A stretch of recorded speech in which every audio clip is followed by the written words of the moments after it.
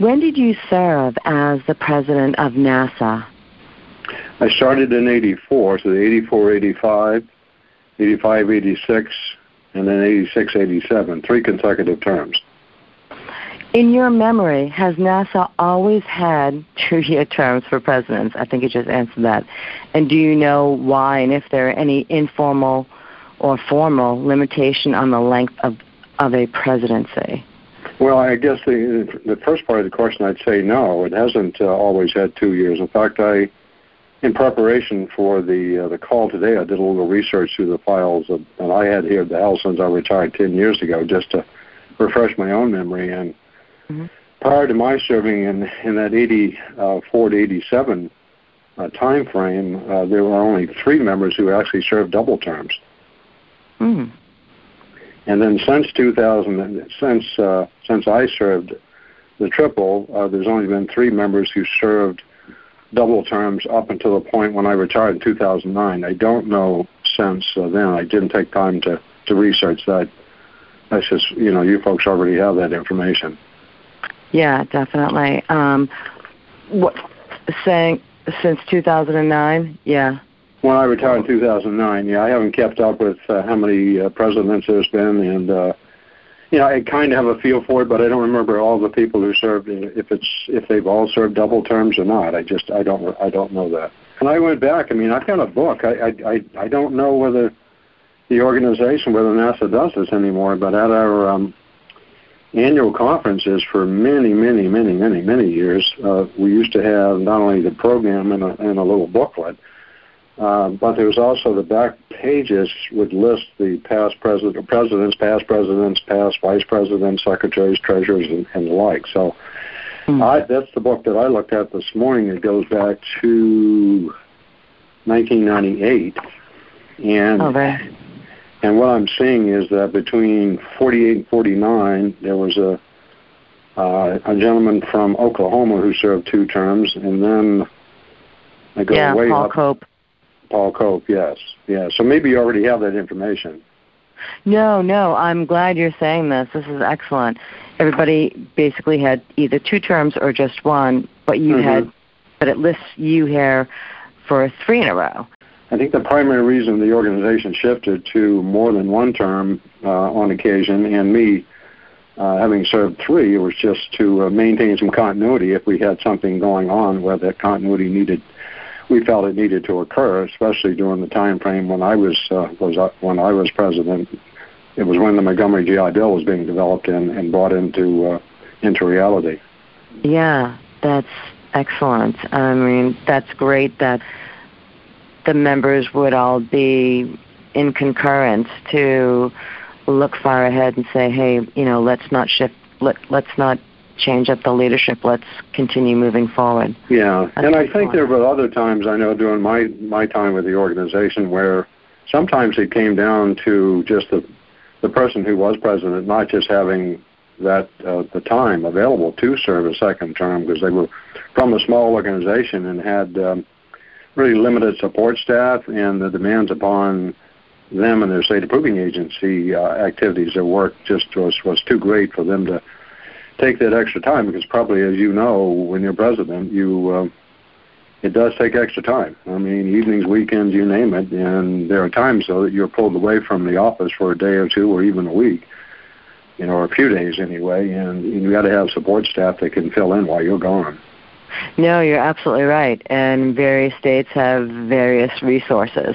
Exactly. So, it's a huge responsibility to be at the helm of NASA, and you're right, business continues as usual, whether you have a second job or not.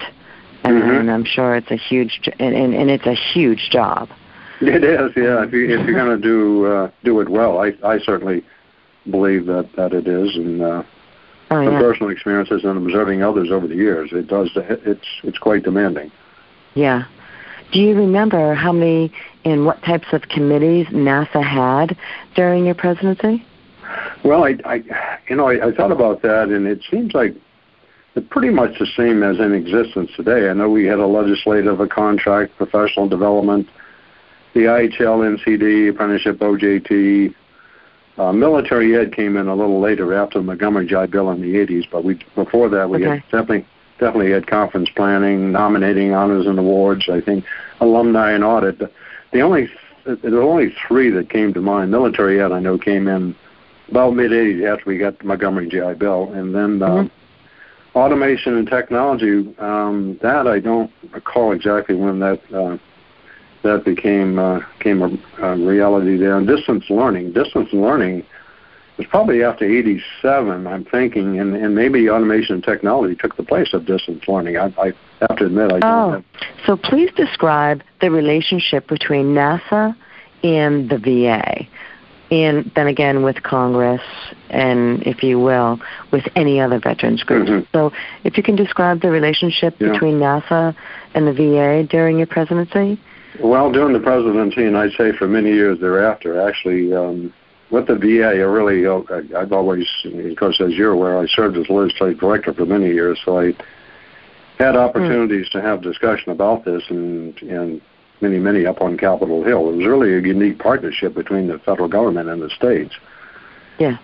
Really a collaborative effort to serve GI Bill eligible persons, and this collaborative effort, I thought, was in existence for many years. Mm-hmm. I mean, I sat in on lots of meetings with the VA contract committee, military ed, you name it, efforts to improve the GI Bill, and it really was. I always viewed it as this a partnership between the two entities. Mm-hmm. We worked with the VA, not for the VA. Right. That seemed to change when a guy named Keith Wilson came in. And I think it was around 2006 or 7. It was a couple of years before I retired. Okay. And he almost viewed state approving agencies and NASA as its collective representative as just another, excuse the expression, a highway bandit around D.C. We were just another contractor being hired to help a federal agency to do its work. Therefore, we were working for him, not with him. He just totally ignored the whole fact that there was constitutionally there was basis for this partnership between the feds and the states, and it had existed well for decades. So I don't know where it is now. I know during the time period when I left, he was still in there as the education director. But by and large, I think certainly during my presidency, it wasn't viewed as he tried to portray it, the relationship between the VA and that created, at least in my judgment, some havoc there. Around the couple of years before I retired, and when I retired, and maybe for a few years thereafter, my understanding is he left after a couple more years after I retired. Okay. And as far as the Congress goes, again, a collaborative effort. I mean, a lot of people that I worked with on as president and later as legislative director, I really saw state approving agencies as providing some direct feedback. We were the guys that we were the closest you can get to the ground, and getting some sense of what are the needs out there, what do veterans need, right, and what ways are there to improve the GI Bill. So I think my sense is that certainly. Joe, when I attended the meeting, even prior to attending the meeting with Joe Westcott, the current legislative director, I'm believing he's still current legislative director. Yeah, he is. I believe so. Yes. Yeah, he's super. Yeah. So he's continued with and helped to rebuild that. It got a little rocky. That whole relationship with Congress got a little rocky there during my last year or so with the organization, but I think he's brought it back to where it once was, where it is truly a collaborative effort, and they look to states to providing some what I call direct feedback as opposed to getting that feedback indirectly through the VA. It's interesting because there's always, even though I think most of us kind of view there's equal, three equal branches of government. I know from my experiences way back when, during my presidency and the years that followed, that there were times where the committees, both Senate and House committees, relied very heavily on the VA to provide guidance that would help them to improve the GI Bill. On the other hand, there were times when they relied quite heavily on state approving agencies to provide that guidance. So it was, I think the whole thing was really a collaborative effort, really, and really boiled down to what do you do to improve the GI Bills and make it better for veterans, those people who defend all those freedoms that we all thoroughly enjoy. Yeah.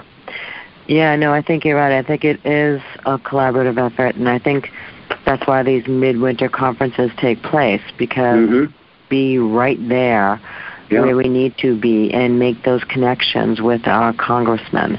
And it's very important.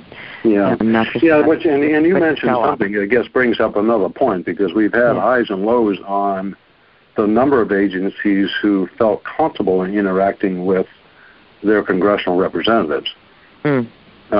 Some belong to agencies that totally prohibit that interaction from taking place.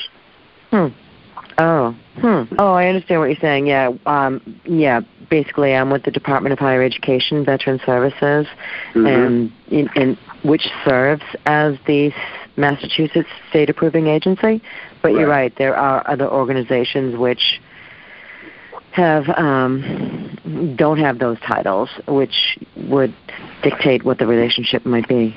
Yeah, and they pretty much just, the supervisors in some cases of that a state approving agency director might report to just literally says you will not interact with any congressional representative, whether it's the House or the Senate. Here, you will not interact without running whatever you care to discuss with them through me. And so we've had varying successes with over the years about the ability of state approving agency personnel to become politically influential or involved in the political arena. Let me say it that way. Even if it's on something that should be, and that's just a personal bias on my part. Even if it's something that should not be political, comes to veterans. And I did see that part of that question said with other veterans groups. Yeah, I was just going to say that. Yeah, and I guess what came to mind is that, okay, maybe we're missing a few there, because since the mid-'80s, it's not just veterans groups that NASAA works with. And I don't know firsthand all of the contacts that Joe has as legislative director of the organization now, but I suspect he has some with what I call military organization, not just the VFW, American Legion, but you got the Non-Commissioned Officers Association, you got the Military Officers Association, you have military groups too, and that emanated really out of that Montgomery GI Bill when that became a reality back in the mid-'80s, that we took on just a huge new role. And I saw another group in there too, or at least it came to me, educational organizations. Yeah. Like state colleges and universities, American Council on Education, SOC, Servicemen's Opportunity Colleges Program, community colleges. A lot of those groups we had interacted with, and I would suspect that Joe is still interacting with. That just basically the networking for the benefit of all, us helping them with some of their issues and them helping us, because that cloud is what really makes the difference up on Capitol Hill. Oh, definitely, knowing what the issues are from the... Yeah, we don't always have the numbers. I made mention of it when I made some remarks at the last Midwinter Conference of a group called the Partnership for Veterans Education. Yeah, I tried to Google that. I couldn't find any information. Yeah, it almost sounds like it's not even in existence anymore, but I can tell you that had massive influence the latter part of the 90s and into the early 2000s. In fact, a lot of the work of that group really led to what we now have as a forever GI Bill. That's awesome. Yeah, maybe it morphed into something else. I know when I left, it was starting to wane a little bit, so it maybe just sort of fell apart because of the post-9/11 GI Bill. Oh, perhaps, yeah, because that's exactly when I think it came on board, 2009. Yes. Please recall, what, if any, legislation passed during your presidency? How did it influence NASAA? Okay, yeah, we've already partly talked about it. That was the Montgomery GI Bill. I mean, we worked on that. Oh, geez, even before I was president, but it became reality with that test program that was enacted with the Defense Authorization Bill for 1985. Mm-hmm. And a test program for 3 years, so that brought us into a lot greater interaction with the Department of Defense and military services and some of the military and educational organizations, those of which I've just mentioned here a couple of minutes ago. And and then we had the addition of the job training programs that was added to the test program in '86, and then '87 was that it was made permanent. Wow. But that was during my presidency, and had the honor of working with Sonny Montgomery, with Chairman Montgomery, on that bill. Oh, wow. And we got a lot of good help on it, but you may recall me saying last February that there were actually 2 organizations that Montgomery singled out as providing the greatest help outside of the veteran organizations like DFW American Legion, and that was the Community College Group and NASAA. Yeah, I did. I reread your speech from last year in preparation for this, and I saw NASAA listed first, and then I think it was AACJC. Yeah, back then it was called the American Association of Junior and Community Colleges, and now they cut out the word junior. Well, I say now, but they cut it out a long time ago, I guess. Do you know what other world events were happening which may have influenced the goals of NASAA at that time? During your presidency? Well, yeah, it's an interesting question because I got thinking about it, whereas you did provide me the advantage of having the questions in advance, and they gave me a chance to think a little bit. And there are only a couple of things came to mind. I'm not sure they had extensive influence, but I believe in general they did, because we started as late as, I think, not as late, as early as 1979 working on that GI Bill. Because that V program that's in existence was an embarrassment to the nation, which was part of my testimony on several different occasions and several different locations on Capitol Hill. I mean, that thing was just the V program that I'm referring to was in existence between about 77 and 1985. Oh, okay. Sorry. It was a 2-to-1 match where the veteran could put in up to $2,700, and the federal government would match it $2 to every one. That made the total pot available to any veteran who wanted to go to school $8,100. It was a joke. It was a big joke, especially since the country had already moved, and to getting to the point of your question. It was such an embarrassment in my judgment, and the judgment, I think, of many in the veterans arena, and some on Capitol Hill as well. Montgomery and Bill Cohen, by the way, who later became Secretary of Defense, but he was the main senator that I worked with. And he was, as Montgomery would say, he was the guy he would want in the foxhole with him should they go to battle, and that did occur. But anyway, that's another story, too. So where was he? Yeah, because of the 2 forces, basically, at that point, back in the early 70s, we had shifted over to the all-volunteer force.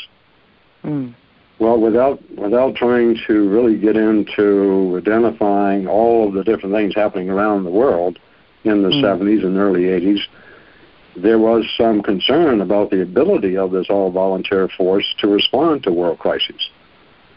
And at the same time, folks were looking down the road, on Capitol Hill, looking down the road to downsizing the active duty forces and having greater dependence upon the selected reserve, Reserve National Guard. Okay. So that actually did occur in 1990. So during that period of time is when we were working on the Montgomery GI Bill, and those were 2 of the more or less broad general reasons, in my judgment, that finally influenced the Congress to take action on creating a GI Bill that would be a heck of a lot more attractive than that BEAT program. When you may have already read, and maybe I mentioned it at some point in time, but the Montgomery GI Bill test program was attached to the DOD authorization bill for '85. And Sonny Montgomery and Bill Cohen, the senator of Maine, both they were appointed to the conference committee. And it was about 2 o'clock in the morning when other members of the conference committee who still didn't want Montgomery and Cohen and others, there were a few others on the committee as well, to have a GI Bill test program, they still didn't really see the need for one, decided that, well, we're getting tired, we're going to go home, and we'll settle this thing some other time. When Montgomery just said to his staff person, why don't you go out and get us some C rations because I'm not ready to quit yet. And he was one of the primary members of that conference committee. That's awesome. So I'm told, and I wasn't there personally, but I was told that the other people sitting around the table finally said, well, the heck with this. You can have your damn test program. We're going home. Here, you can have it. Oh, my gosh, yeah. Yep. Sometimes, yeah, that is so awesome because it just goes to show just be the last person standing. There you go. That's it. That was it. That was it. That is awesome. He sent out for C rations. He had the fortitude. Yep. Yeah, well, he was a major general in the National Guard in Mississippi. Wow. Yeah. What year was that? That was in '84. It was in October of '84 that the conference committee, I think, excuse me, decided upon it. It was already after the federal fiscal year '85 had started. I mean, you know how a lot of these bills, particularly appropriations of funding bills, don't even occur until after the fact. You're already into the right. Year. Yeah. So, but it was in, I think it's in October of, as I recall, October '84, and because the test program started in July of '85. That's excellent. Were there any individual accomplishments in your own state, the great state of Maine, you would like to highlight? Well, probably the one I think that came to mind when I got looking at the question. I mean, I suspect if I thought some more, I might come up with a few others. But the one that really came to mind was right after the Montgomery GI Bill was enacted, we saw a need here, as many states did, not just Maine, but many states did, to, as we did as an organization, as NASAA did, we need a military education committee because we're now interacting with National Guard, with Reserve, with active duty. I mean, we had, at the time, 2 active duty bases here in the state of Maine that we were now going to interact with that we had not before, and of course your National Guard and Reserve units. We created a governor's, what we call a governor's advisory council on education of the military and veterans in Maine. And at the outset, it was not the governor's, but in a later year, the governor did sign off on it as an official advisory council, one of his advisory councils on the education of military and veterans in Maine. So I think that was probably during that time frame, again, back in the 80s, when I think we started that whole thing in '87. It sort of became permanent in '88. But that was probably one of the, I look back on as one of the primary achievements here in the state. And other states did it too. I can't say I can remember all the states that created military advisory councils, but I know several did. That's excellent. And I want to thank you again for your time and your great presidency. Well, thank you. Thank you. I'm honored that you made the call and happy to make the contribution here. Hopefully it was a contribution. And oh, absolutely.